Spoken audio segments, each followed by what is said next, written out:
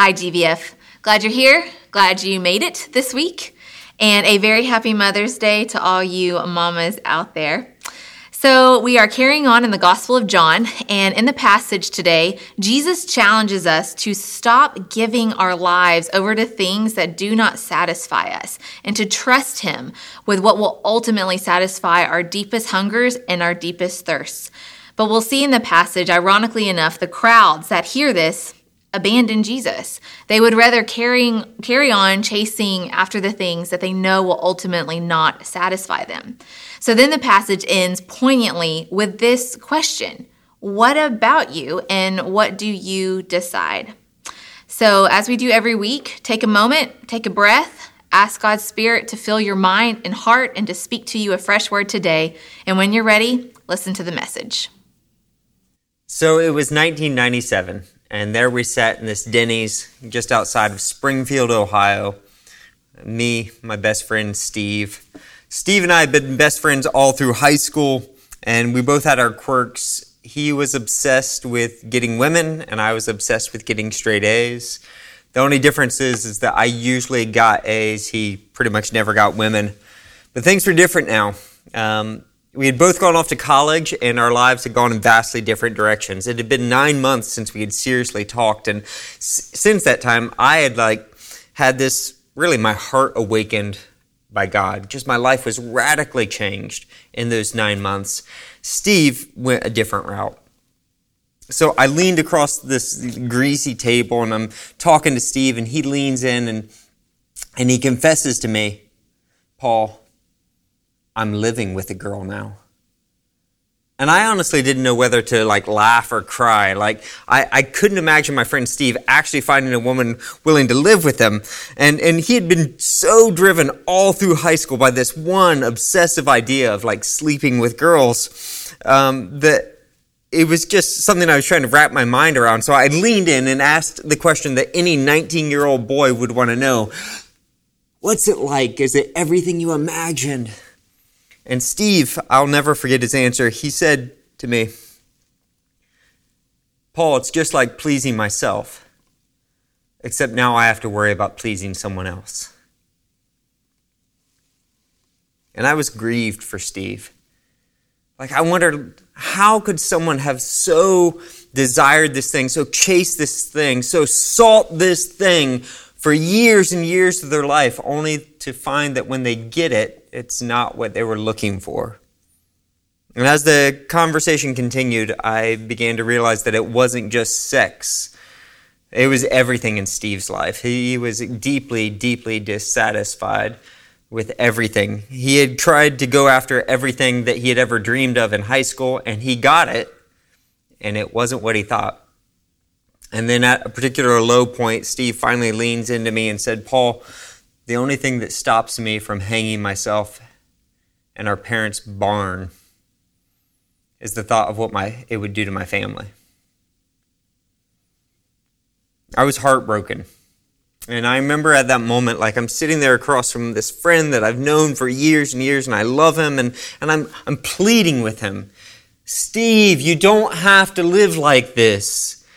Jesus wants to take your life. He wants to give you His life. You don't have to chase after these things that aren't going to please you. Jesus wants to take your suicidal, dissatisfied life and give you His life." I was tasting that at the time. I was experiencing that. And to my horror, Steve refused. All he could think about were the things that he'd have to give up if he gave his life to Christ. So Steve went home that day, and he went right back to the life that he hated. He went right back to chasing the things that he knew would never satisfy him. And it's been 23 years, but I've never fully recovered from that conversation. It's always just stuck in my mind and really impacted me, partially just because I still, to this day, deeply love Steve, but I'm not exactly sure why that conversation so bothers me. I've seen lots of people. I've talked to a lot of people about Jesus and seen them refuse Jesus. And I've watched a lot of people make terrible life decisions and go their own way. But here's what I think, why that impacted me so much. Because as I think about what Steve's Steve's response, I can kind of relate to it. Not that I've ever lived like Steve, but when he, in complete honesty, says to me, no, I don't want Jesus. I want to keep chasing these things that I know will never satisfy me rather than give my life to Jesus, I can kind of relate. I mean, if you ask me, like, do you really want to give your life to Jesus? I'll be like, yes, I think so, most of the time.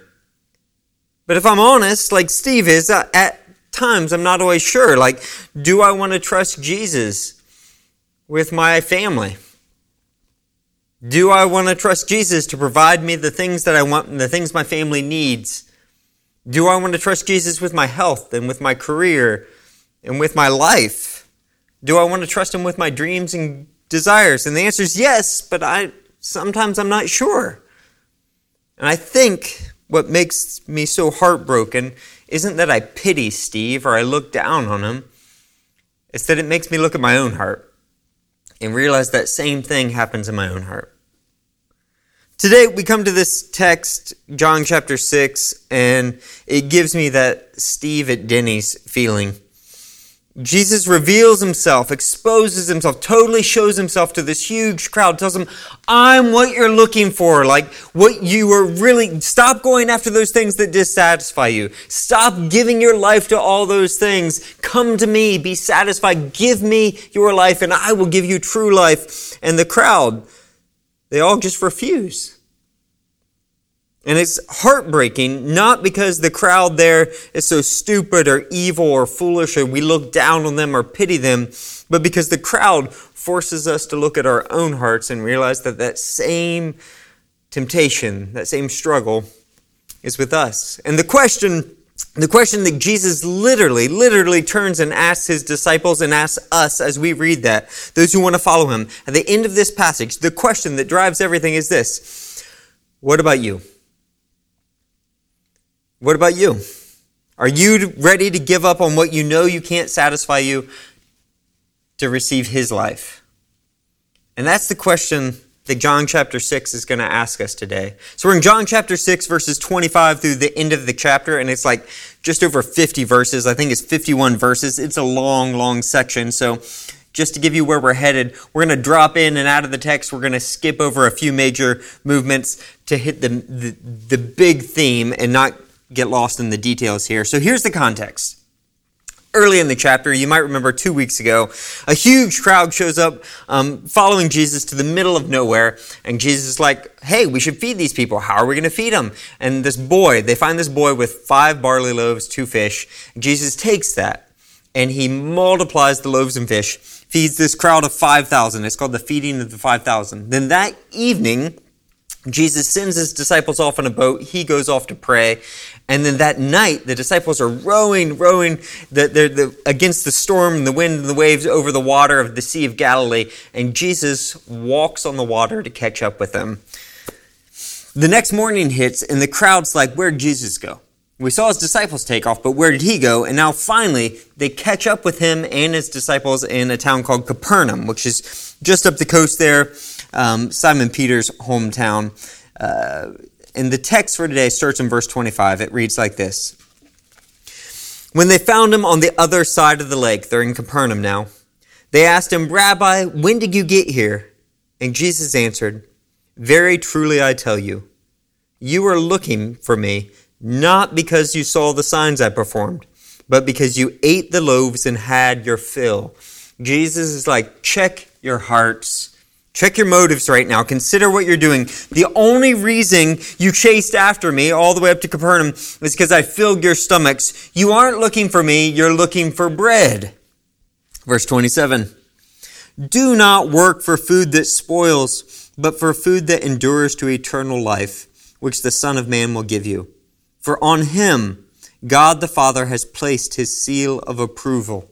Jesus says, of course, Jesus is using this food language as a metaphor here. So you may recall, if you were here a couple weeks ago, that these people, these crowds would have spent 80 to 90% of their working lives just to pay for their food.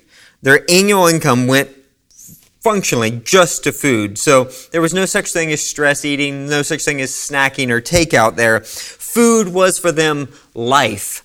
Food was what they worked for. It demanded their attention, directed their desires. Their whole lives were centered around food. And Jesus says this: don't work for food. Don't give your life to something that can spoil. Don't chase after things that you know will not ultimately satisfy you. Work for that which can't spoil, which you can't lose, something that will last forever. So a lot of you might be familiar with the missionary Jim Elliot. He, early 1900s, went to the Auca Indians, South America, and he was killed by the very people that he was trying to bring the gospel to. Later, his wife and some friends went in and actually planted a church among the Auca Indians. It's an amazing, amazing story. But before Jim Elliot died, he wrote in his journal a line that is now famous and kind of captures the spirit of what Jesus is saying here. He wrote this: "He is no fool who gives what he cannot keep to gain what he cannot lose." He is no fool who gives what he cannot keep to gain what he cannot lose. That's what Jesus is saying to these crowds. That's what Jesus is saying to Steve and to us. He's pleading with us. Don't give the best of your life, the best of your energy, the best of your strength to things that you know aren't going to satisfy you ultimately, that are going to fail you. Don't give your life to bread. Verse 28. Then they asked him, "What must we do to do the works God requires?" They're like, okay, then what kind of work should we do? If we shouldn't be chasing after bread, what should we be doing? Verse 29, Jesus answered, "The work of God is this, to believe in the one he has sent." The work is to believe. So please understand this. When Jesus says this, he's not saying that you should do nothing with your life. He's not saying you shouldn't have any good works. Belief is not opposed to work. You might remember the line from James. He says, "Faith without works is dead." And the same John who wrote this gospel writes later in 1 John chapter 2, writes this: "Whoever says, 'I know him,' as in I believe in him, I know God personally, I'm in a relationship with him, but does not do what he commands is a liar, and the truth is not in that person. But if anyone obeys his word, God's love is truly made complete in him." So get this. Your ability to be a good person does not qualify you for God's love. Your ability to be good, the good works you do, will never, ever, ever qualify you for God's love. But if you claim to believe in him, if you claim to have experienced his love and your life isn't changed by him, John says something's wrong. So it's really important that we understand the order. It's by believing that thing shows is completed in God's love. By believing, good works come out. But good works will never give you what you can only receive by belief. So Jesus is saying this. Let's put it in these terms. This is the heart of it. That where you're going to find the believing in him is the heart of it. That where you're going to find what you're seeking in life, the things that you should demand your attention, direct your life, all of that shouldn't be based on what you're working for. It shouldn't be based on bread, but can only be received as a gift. This is the gospel. This is gospel 101. The good news is that the bread you really want, the thing that you really want in life, your greatest desires, you can't achieve. That's the bad news. But the good news is that Jesus wants to give them as a gift. It is believing in him, that he alone can lead you to what you're looking for, that there's nothing you can do on your own. That's where you actually find what your life is about. Verse 30.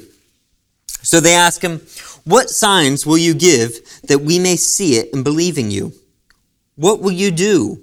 Our ancestors ate the manna in the wilderness. As it is written, he gave them bread from heaven to eat." So the Israelites, the ancient Israelites, when they were out in the wilderness, Through the leadership of Moses, they received bread from heaven, manna. And they're saying, hey, if you just gave us bread, maybe you're like Moses. If you can keep giving us bread to eat day after day, and we never actually have to work for it, we'd be happy to believe in you. Is that the sign you're going to give us? Verse 32, Jesus said to them, very truly I tell you, it is not Moses who has given you the bread from heaven, but it is my Father who gives you the true bread from heaven. For the bread that is the bread that comes down from heaven and gives life to the world. Sir, they said, always give us this bread. Then Jesus declared, I am the bread of life. Bread will not satisfy your deepest hunger. You've had bread before. You know how that goes. You've spent your whole lives chasing after bread, whatever that bread is. And how's that worked for you? Jesus says, stop chasing after bread.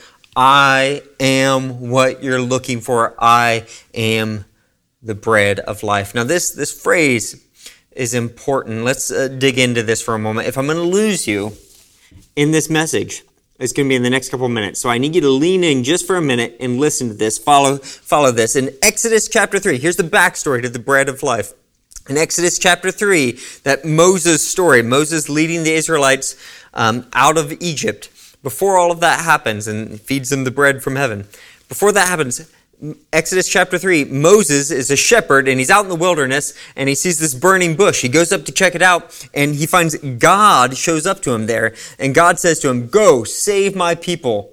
They're slaves in Egypt. Go save them. And Moses says, but if I go, who am I going to say sent me? Like, how will they know that I'm actually sent by you? And who are you? And God says, famously, tell them, I am sent you. In Hebrew, it's the personal name of God, Yahweh. In Greek, it's ego eimi, I am. It's the personal name of God. Now here, in Greek, Jesus says, ego eimi, the bread of life. I am the bread of life. Now we could think, hey, I am. He could just be saying, I am the bread of life. Or he could be saying, I am, as in like Yahweh, I am God, the bread of life. How do we know the difference? Well, we would just think it's a normal I am the bread of life, except that 7 different times in the Gospel of John, starting with this one time, Jesus will reveal who he is using the phrase ego eimi, I am. So I'm the bread of life. I am the light of the world. I am the resurrection. I am the good shepherd. I am the gate. I am the way, the truth, the life, on and on and on. And in John chapter 8, he actually goes and flat out says, before Abraham was, I am. As an absolute statement, he claims to be God. Here, Jesus is not just saying, I'm the bread of life. He's saying, I am, all caps. I am Yahweh. I am God. I'm not just the one who can fulfill your hunger. I'm the one who created your hunger. I made you for me. I'm what you should be chasing after. I'm what you should be looking for. And he explains it in the next half of the verse. Whoever comes to me will never go hungry, and whoever believes in me will never be thirsty. I not only know your hunger, I made you to hunger for me. If we work for bread, our work will never end. Our hunger will always come back. We'll never be truly satisfied. We'll never find true rest. But if we believe in Jesus, he says, we can find true rest. We can find true satisfaction. We can find what we're looking for. If we try and create meaning in our lives, if we try and create value in our lives, if we try and create our own security and protection, we'll never truly find it. But if we receive it as a gift from Jesus, if we believe in him and trust him for our security, for our worth, for our value, for our meaning, if we receive it as a gift, it can never be taken away. We can receive what we could never earn. That's the message. Verse 36, but as I told you, you have seen me and still do not believe. So he pleaded with him, like, you can have my life. I'll take your dissatisfied lives. I'll take that. Give it to me, and I will give you mine. Just turn to me. Give me your life, and I'll give you mine. But, just like Steve, This crowd refuses. All they can think of is all the things they'd have to give up if they gave their lives to Christ.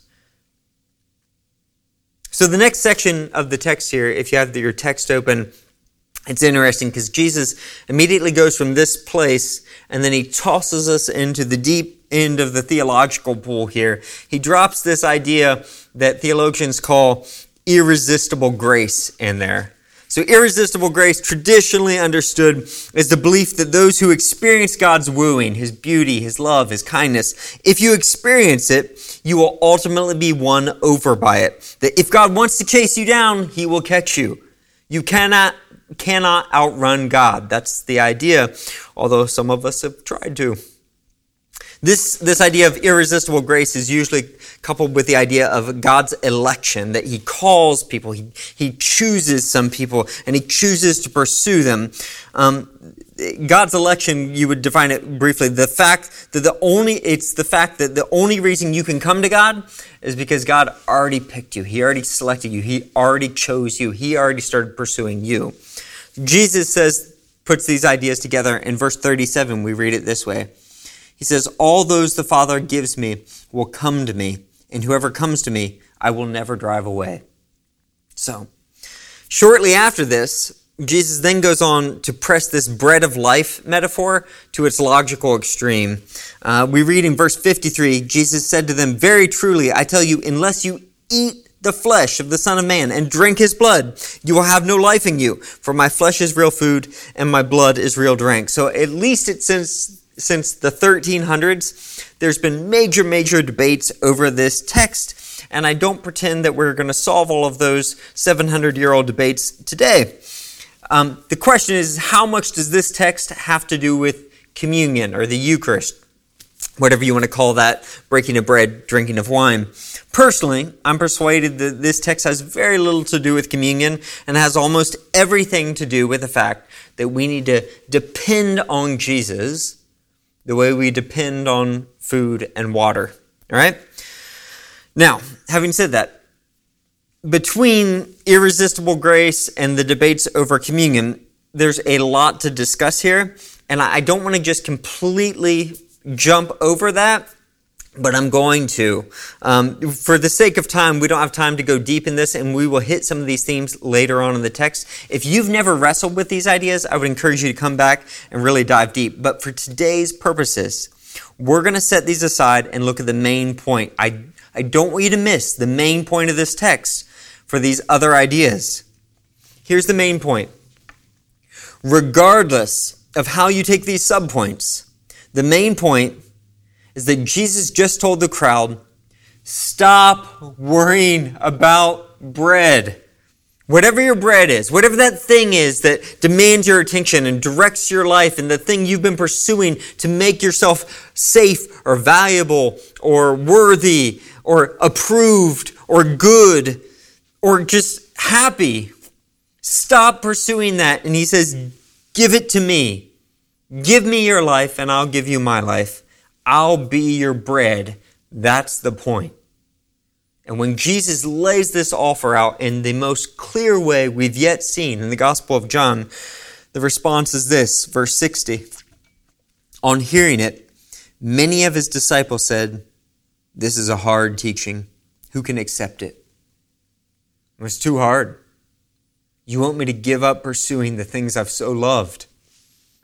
Verse 61, aware that His disciples were grumbling about this, Jesus said to them, "Does this offend you? Then what if you see the Son of Man ascend to where He was before? The Spirit gives life, the flesh counts for nothing. The words I have spoken to you, they are full of the Spirit and life, yet there are some of you who do not believe." Then skipping to verse 66, from that time, many of His disciples turned back and no longer followed Him. They left. So Jesus reveals Himself to this huge crowd. He lays it out there as clearly as He ever has. He says, stop giving your life to pursue those things that you know they're not going to satisfy you. You've been down that road. You know where it's going to end up. He lays it out as clearly as we've seen yet. Stop pursuing that. Let me be your bread. Stop chasing that. Let me be your satisfaction. Stop pursuing that life that you know is going to end Well, you know how it's going to end. And let me give you my life. But they turn away. And this whole scene is heartbreaking. Not because the crowd's so stupid or so evil or so foolish, but because the crowd forces us to look at our own hearts. And just to drive this home, Jesus actually turns to his disciples. He turns to us. He turns to those who are following him. And he says, verse 67, very pointedly, "You do not want to leave too, do you?" And it's a real question. The question is just as much for you and me today as it was for the disciples back then. And what about you? Like, following Jesus means giving up your life so that you can have his life. But you have to make a choice. And it's not just a once and done. I wish it was. But it's a daily choice. Daily you have to pick up your cross and follow him over and over and over again. That we are living sacrifices. We offer up our lives as living sacrifices. You're going to have to make this choice. You have to believe in him. Jesus is saying to us, I am the only one who can truly satisfy you. So stop giving your life for that house.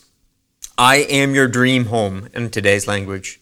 Stop giving your life for that career. I am your career. Stop giving your life for that degree. I am your degree. Stop giving your life for pleasure or entertainment. I am your pleasure. I am your entertainment. Stop giving your life to make yourself into something. I am your life. I am your worth. I am your value. And here's the question.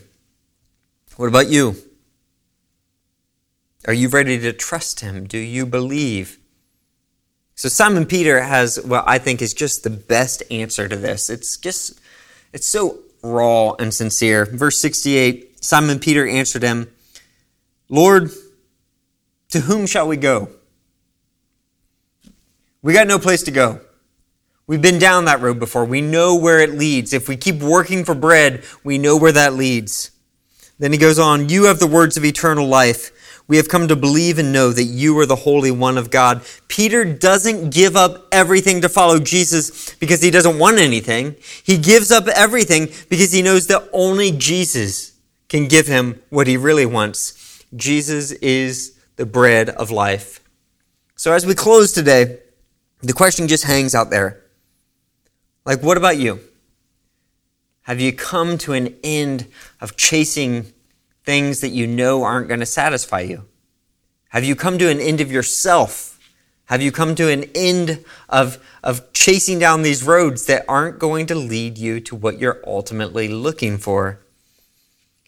For me, this is a question that I have to come back to again and again, because even though I want to give my life to Christ, I recognize over and over again they creep up on me.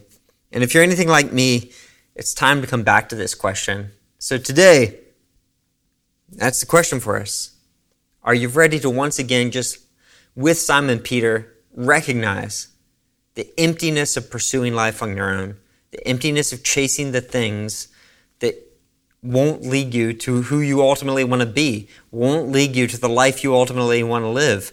Are you willing to let go and just believe, just trust Christ, to fall into his arms? Stop clinging to what you're hanging on to and fall into his arms. That's my prayer for you today. So my prayer specifically is that this passage, if you're not willing to let go, if you refuse, that this passage, my prayer is that this is super troubling to you, that it keeps you up at night, that it plagues you until you do let go. And for those of you who have let go or are ready to let go once again and just fall into the arms of Christ, I pray that this is just a moment of peace and rest and encouragement for you. And that's our message for today, John chapter 6. See you next week. Well, thanks again for joining us this week. We hope to see you next. Just one thing, if you are new, we have a digital connection card, and we would love to hear from you, or any of you that have a prayer request or would just like to be in touch. Just go to our website, gbf.church/hello, and you can find the link there. I'm going to end this week with this benediction from Psalm 107:9. "For he satisfies the longing soul and the hungry soul he fills with good things. So go in peace, keep well, and hope to see you next week.